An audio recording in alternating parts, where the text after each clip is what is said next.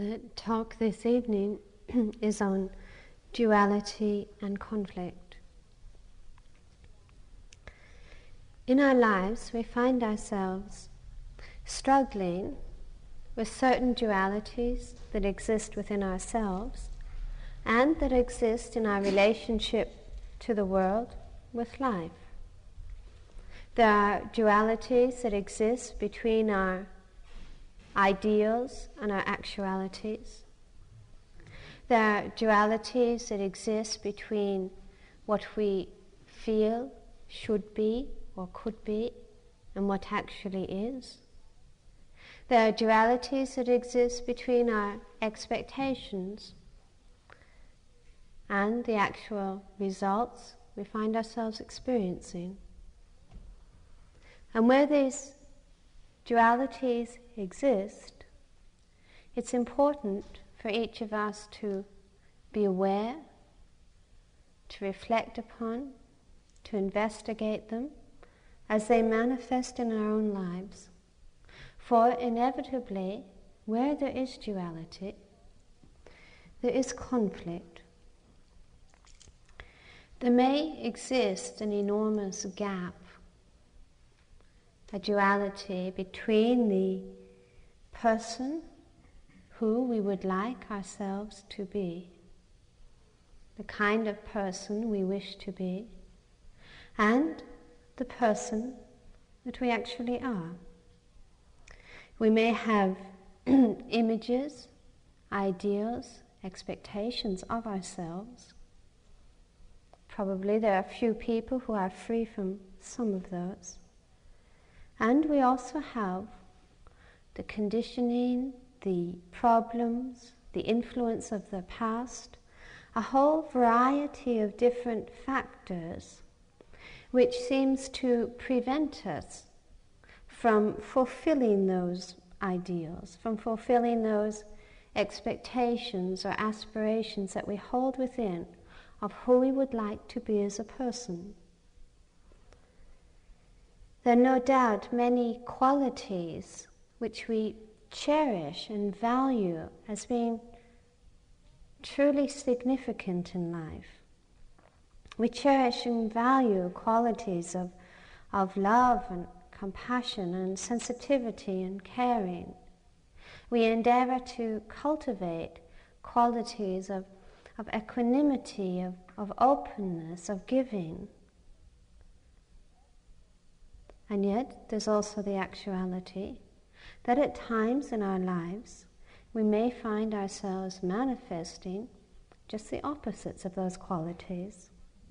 We may find ourselves being, instead of loving and giving, we may find ourselves at times seemingly overwhelmed by tendencies to be possessive, to cling, for greediness. We may find instead of that openness and sharing that we truly value, we find ourselves at times being defensive, being closed, feeling tight within ourselves. Or instead of realizing those qualities that we truly value, we may also find that at times we simply seem to be caught within this tendency to repeat again and again the confusions and the patterns of the past, or become apathetic and indifferent. Instead of growth and understanding and an obvious or apparent progression towards freedom in our lives, we may find that what our actuality is that we repeatedly get caught up in patterns, in tendencies, in conflicts which are so familiar to us, and yet which are also so difficult to be free from. It does seem at times that the power of the past, the power of tendencies, the power of conditioning is stronger and more influential within us than the expectations, the aspirations, the ideals, and the values. Certainly, I'm sure that all of us to some degree have ideals of what our relationship should be. Certainly it's something that's constantly fed to us through the media, through advertising, through publications, what the quality of our relationship should be. And equally, intuitively, we also have a wish, a desire to experience a particular kind of relationship. Relationships certainly where there is a wealth, a richness of love and sensitivity, of oneness and sharing. Those ideals are often very difficult to fulfill. In the actuality of our relationships, we find insecurity, which leads us to cling. We find anxiety and fear, which leads us to be closed. And of course, the insecurity, the fears, the anxieties bring the very opposites to relationships of what we actually are seeking for. There often exists a duality between our vision of our relationship to the world and the actuality of it.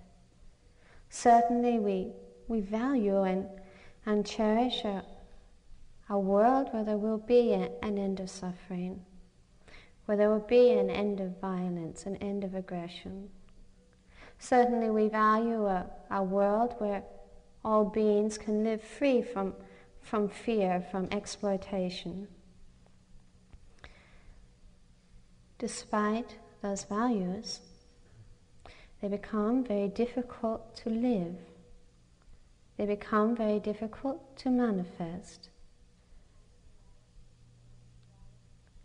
Because the dualities and the conflicts of those dualities haven't been resolved within ourselves, instead of fulfilling those aspirations,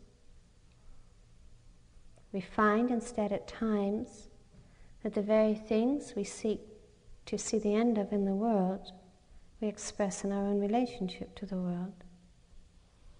It's difficult to see the end of aggression within.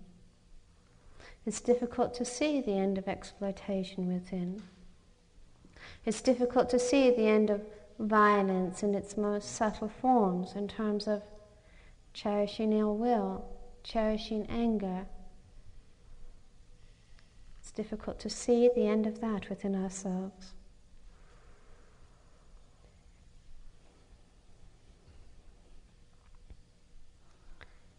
It also happens that we tend at times to get very enmeshed and caught up within our own desires, our own demands.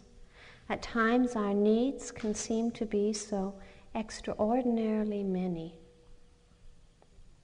We can seem to need so very, very many things. And of course, when we do become enmeshed in those needs and those desires, we at times don't even have the space or the energy to truly be able to care for others, to truly extend ourselves in a loving and compassionate way to others. Probably all of us, at different times in our lives, find ourselves struggling with some of these dualities, either inner or in our relationships, either struggling to live with them in some way or struggling to avoid them. And either the endeavor of trying to reconcile those dualities or trying to avoid them or pretend that they simply don't exist, there is conflict. Conflict is born of that gap between what is and what should be. Conflict is born out of a lack of understanding of our dualities. And conflict, of course, confusion, is perpetuated as long as those dualities within ourselves are not understood. It can seem at times that we live almost in a schizophrenic type of way in our lives. Almost as if there are two separate, almost warring forces within ourselves. Certainly there is the spirit, a force within ourselves that seeks to nourish growth and freedom and love. Certainly there is something within us that seeks to realize all of those things which we value as being truly significant, truly real in this world. Certainly there is the spirit, the consciousness within ourselves that intuitively reaches towards the fulfillment of what is real, the fulfillment of what is significant. There is something within us that reaches towards love, that reaches towards freedom. There is something within us which simply cannot let go of wishing to know a fulfillment of compassion, of care, of integrity within our lives and within ourselves.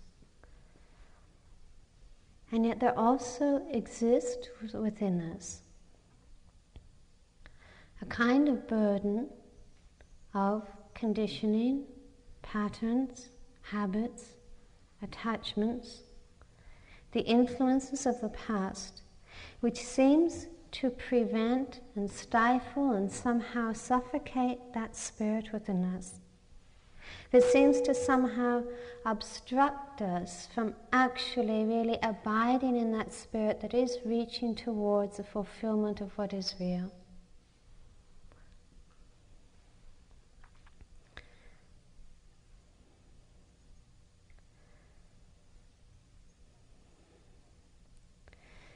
Because of that, we find ourselves becoming enmeshed in habits. Because of that burden of the past, as it manifests itself in the present, we find ourselves enmeshed in pettiness, in superficiality, and at times losing sight of what is actually of value, what is of true significance. Instead of the growth then of that spirit, the increasing awareness of that spirit in our lives, instead of an increased abiding in the spiritual life, we may find ourselves feeling bound to habits, to attachments, to fears. And of course there's conflict, because what is the nature of conflict but duality? What is the nature of conflict but separation? Surely we see that when there is understanding, when there is no disharmony between what is and what should be, there's also no conflict. Surely we see that harmony in life, serenity in life, is the ability to live in accord with what is. To live in harmony with what is. And that serenity, certainly joy and peace and understanding in life, is the freedom from duality.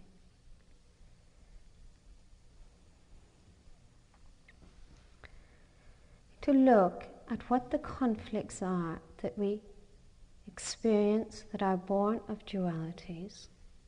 How do those conflicts express themselves? Certainly there is the conflict of self-judgment, the conflict that comes from a lack of self-acceptance. And certainly that lack of self-acceptance and self-judgment arises out of that duality between who we are and our expectations of who we should be.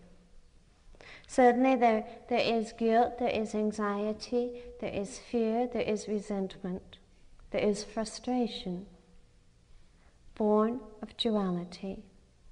Because our expectations, our aspirations seem inaccessible, because we can't accept what we manifest or express in life. Certainly there is a conflict of striving, of competitiveness, of ambitiousness in every area of our lives that is born of frustration. out of the inability to be or accept what is, and the striving for something different.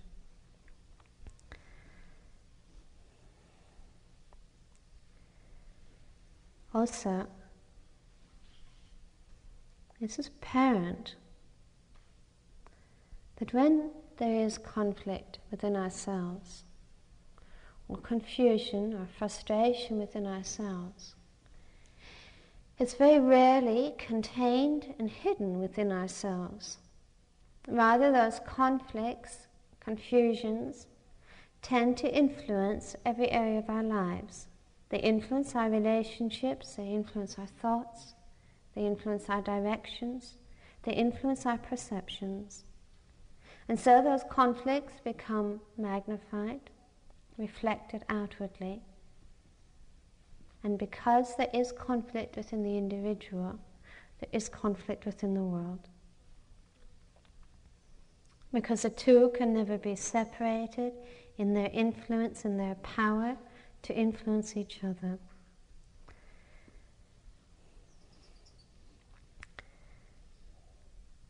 No one wishes to live with those kind of conflicts. No one wishes to see the continuation of dualities within ourselves. Because the continuation of those dualities, because the continuation of those conflicts does mean an absence of peace in our lives, does mean an absence of serenity, an absence of freedom. There is, I feel, within us an intuitive recognition that there can be an end to conflict. Otherwise we wouldn't do any of this, otherwise we wouldn't be here. There is within us an intuitive recognition that there need not be a duality between our aspirations and our realities.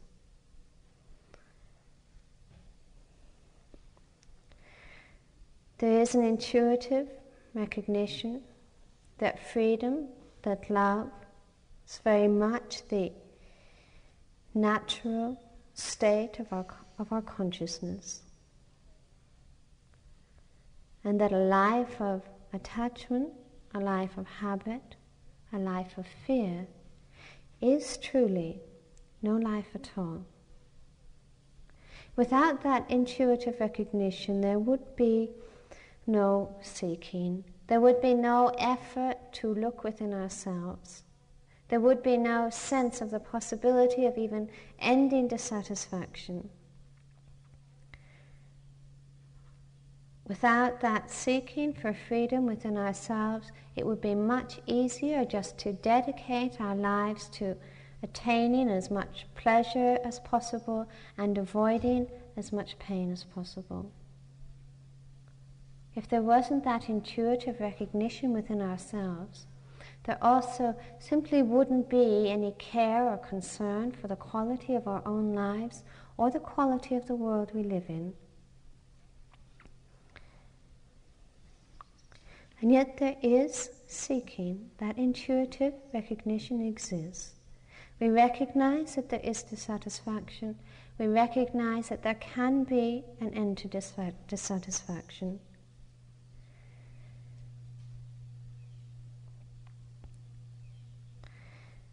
We can conceive, I hope, of a consciousness which is free from the marks of self-centeredness, of clinging. We can conceive, I hope, of a life that is free from attachment, that is free from aggression and exploitation. We can conceive of a consciousness that is free from fear and insecurity, but that is open and sensitive and caring. And in that knows a oneness in life.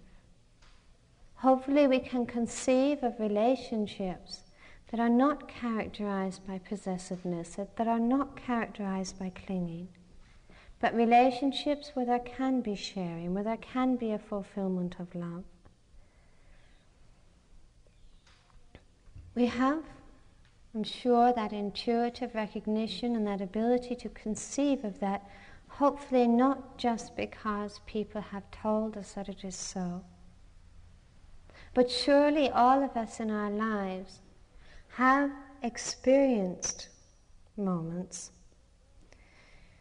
when we are free from clinging. Probably all of us have experienced moments where there is a taste of freedom, where we are not enmeshed in me and mine, where we are not enmeshed in attachments and clinging, where there is peace and silence. Surely all of us have experienced moments when there is a true richness of appreciation, of empathy and understanding.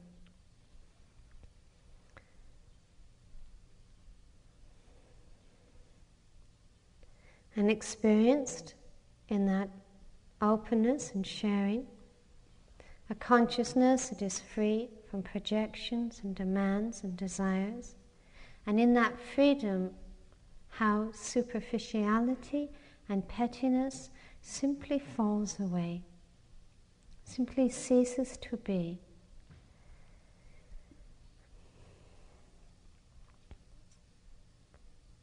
I'm sure that we all have experienced those moments. Moments also which tend to fade away. Moments which tend to be replaced by the habitual patterns and reactions of the mind. And so we seek for ways to be free from conflict. We seek for ways to bring an end to duality. We seek for answers to our questions of how is it possible to bring about the end of conflict? How is it possible to be free? How is it possible to live with love? How is it possible to fulfill our aspirations, to realize and manifest what we value as being significant? It is in seeking for those answers, it's at that point that a great deal of confusion begins. We are conditioned to think in a linear way, that if we have a question, then we must seek for an answer, and surely the finding of that answer will be the solution to the question.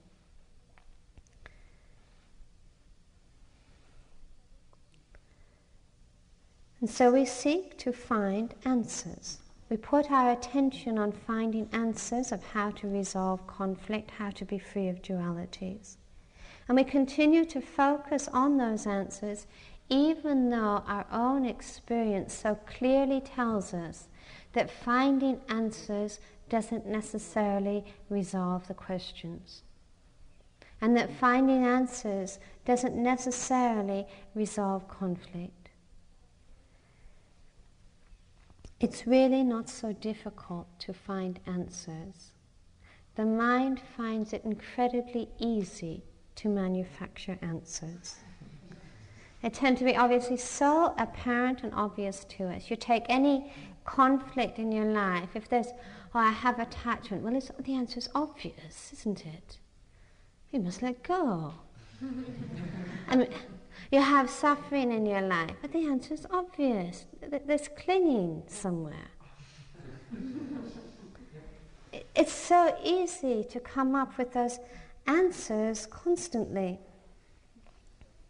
And yet the mind is limited. And we need to acknowledge that. We need to acknowledge that thought is limited, that answers don't resolve conflict. That thought simply doesn't have the power to bring about inner transformation. So often when we're looking to resolve our questions, to resolve our conflict, we find ourselves looking outside of ourselves. That somewhere there must exist some formula or process or means to resolve conflict, that it would go A, B equals end of conflict. Often we find ourselves looking for particular paths, particular methods which promise an end to suffering. Or we may find ourselves looking to particular authorities to give us the answers, to tell us how to resolve our conflicts. Because it is both easier, and we are conditioned to think that it is right and appropriate that an authority tell us what to do. And we may find someone who says they have the answer. Often the price is submission. Often submitting to that authority is at the expense of our freedom to question. And unfortunately, we often have to take a package deal. You often just can't go for one answer. You have to join. You have to belong. You have to give everything up. You have to say, you're right.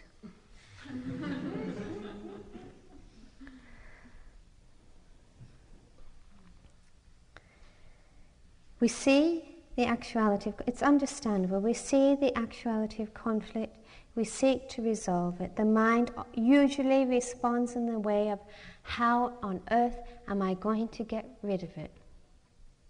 And by the number of how-to books on the market, it's fairly obvious that the limitations of thought is not universally recognized.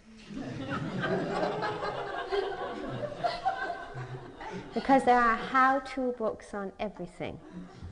How to win friends, how to be happy, how to influence people, how to be enlightened. One can even get a book on how to answer Zen koans.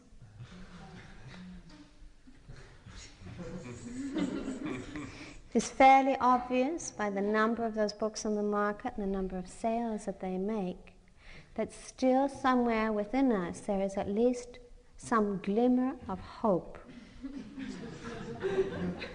That thought still has some power.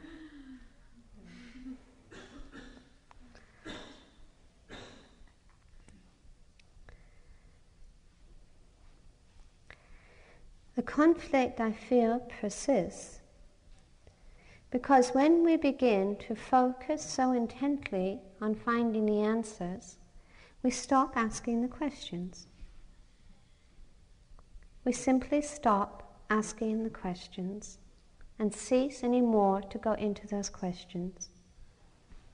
And in searching for answers, of course, we can accumulate a large number of formulas and techniques and processes, solutions, things to experiment with, all of which keep the mind very absorbed and busy.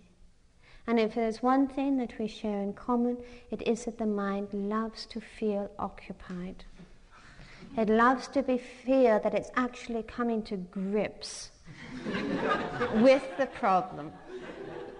And so surely, if we're very involved in practicing something, doing something, have our particular rituals and disciplines, we can in some way, even if the conflicts persist, give ourselves a pat on the back because we're doing something about it.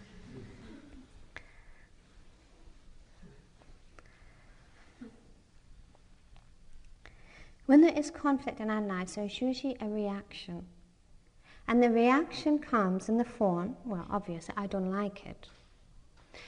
Because I don't like it, then how am I going to get rid of it? How am I going to become less angry, less uptight? How am I going to get rid of my insecurity, my anxieties? How am I going to somehow control my fear or my aggressiveness? We make resolutions to be a better person, not to do it anymore. We make certain compromises of a little bit is all right as long as we do a lot more of something else. We try to control. Usually we try to modify and alter who we are and what we experience. Usually we try and alter and modify ourselves in such a way that we will become someone different, who will have different experiences which are more attractive and more enhancing. Usually when we see those conflicts, those problems, difficulties within ourselves, we also take on the role of being the redecorator, of changing the furniture in these rooms of mind and personality. Add a bit more niceness, a bit more care, a bit more love, try and put some paint or some camouflage on the other things.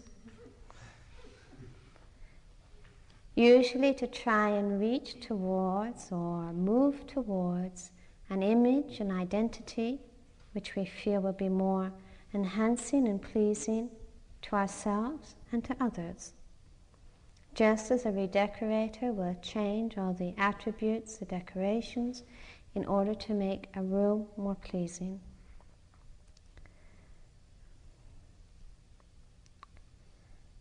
In that, there's a perpetuation of conflict, because still we are rejecting what is. We still haven't understood the source of duality. We still haven't understood the way conflict arises. We still haven't understood the process of creating conflict within ourselves. There can be no peace, no understanding, and no serenity that comes out of rejection of what is.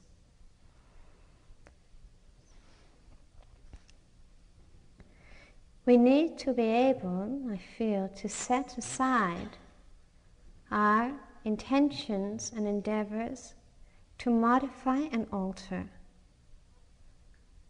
We need to go into the questions in the context of an empty house. We need to go into the questions of conflict and duality in the context of stillness and silence. Meditation is not concerned at all with finding answers or with becoming better people. Meditation is concerned with the questions.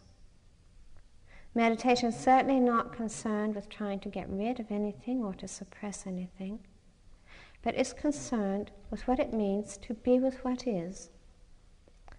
The meditation is actually very simple, extraordinarily simple.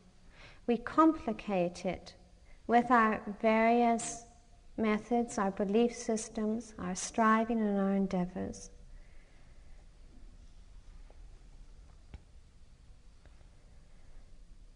The meditation simply is watching, is being still, is being with what is.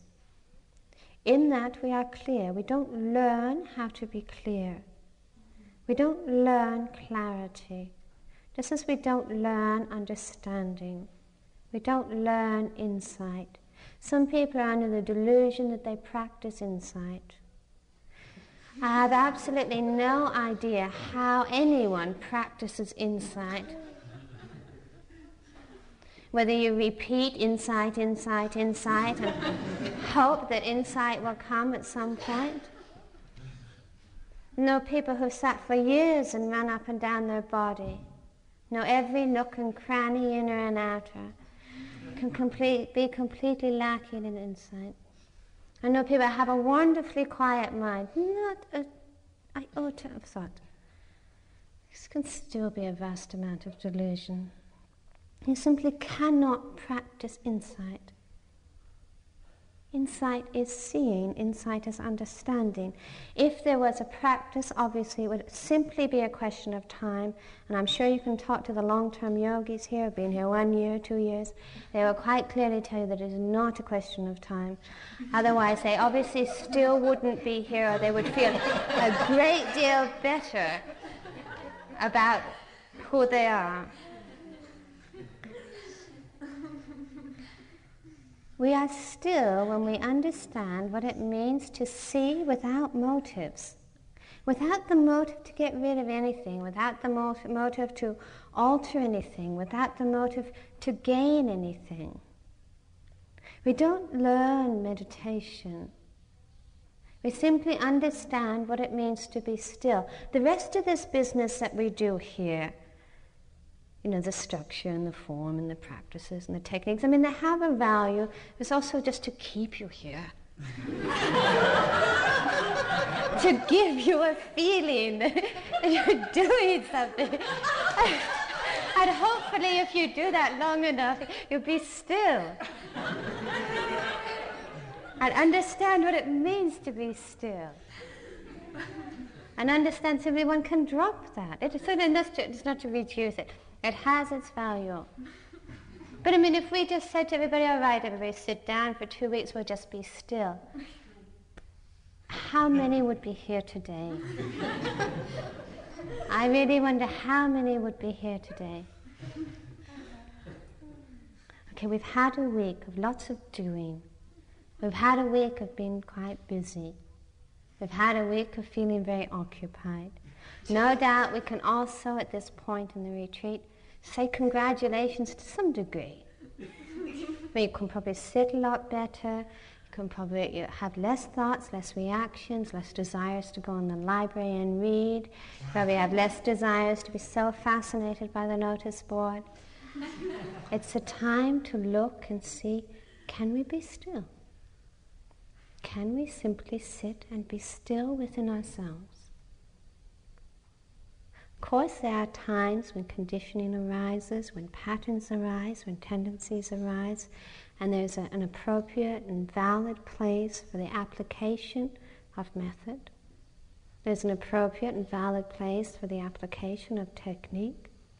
But to see that technique and method exists in relationship to all of that noise within the mind.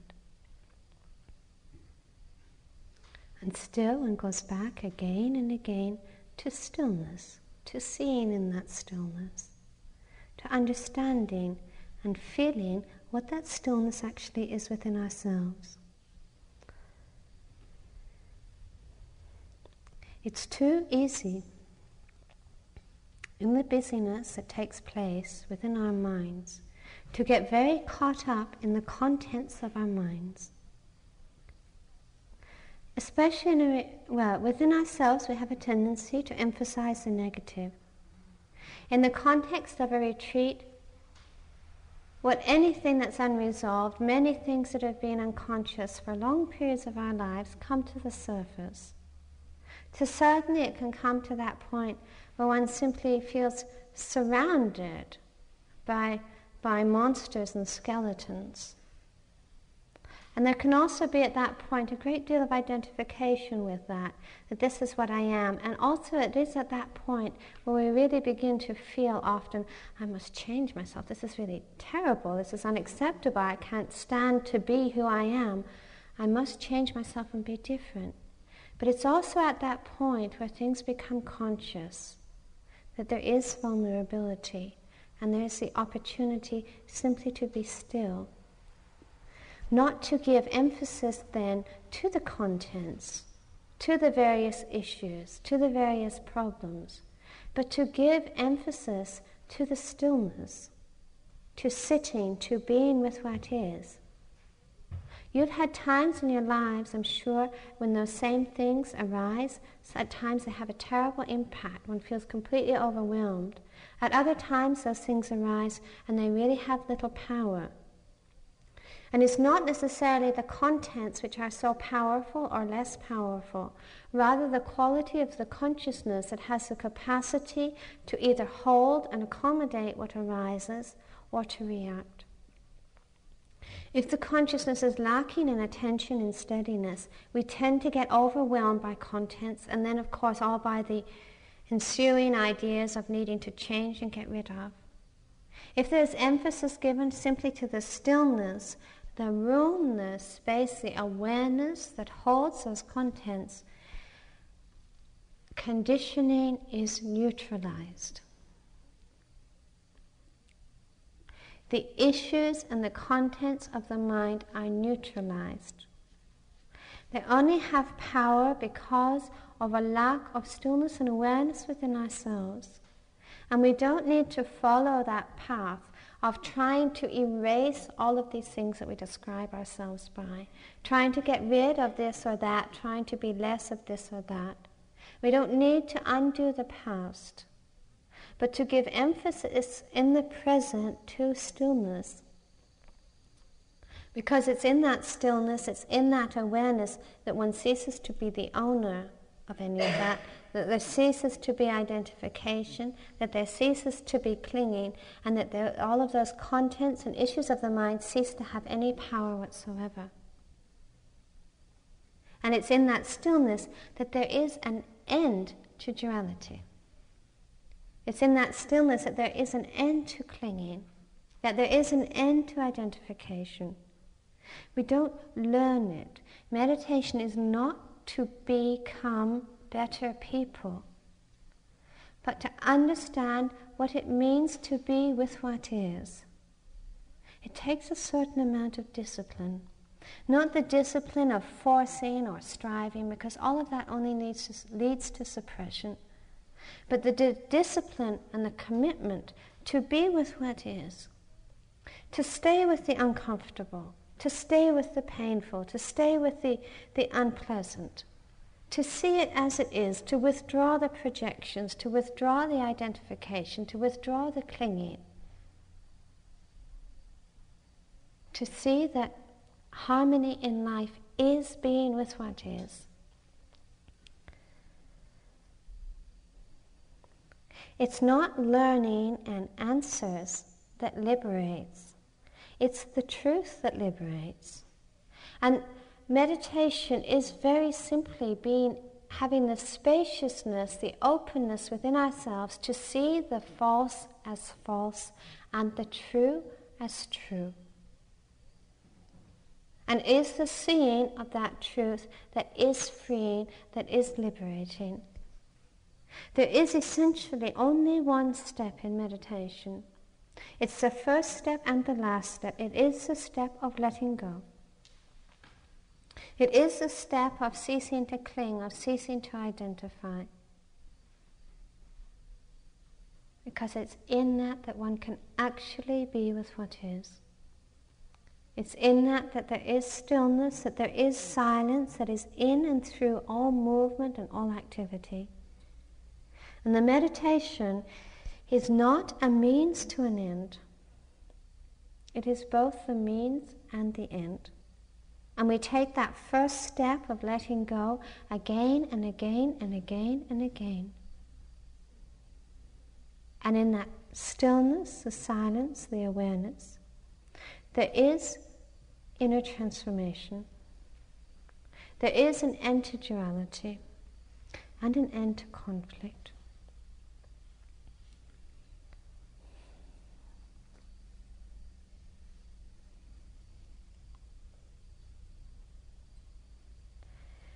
May all beings be free from conflict. May all beings be free from duality. May all beings abide in freedom.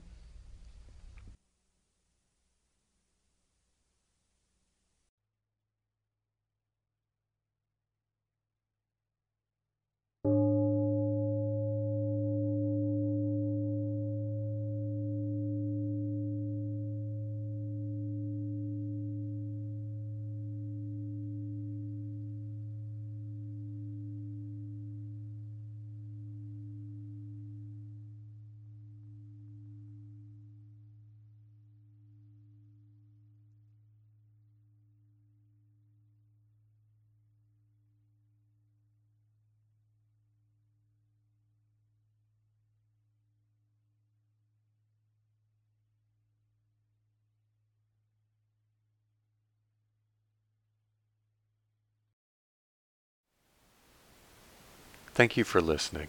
To learn how you can support the teachers and Dharma Seed, please visit dharmaseed.org/donate.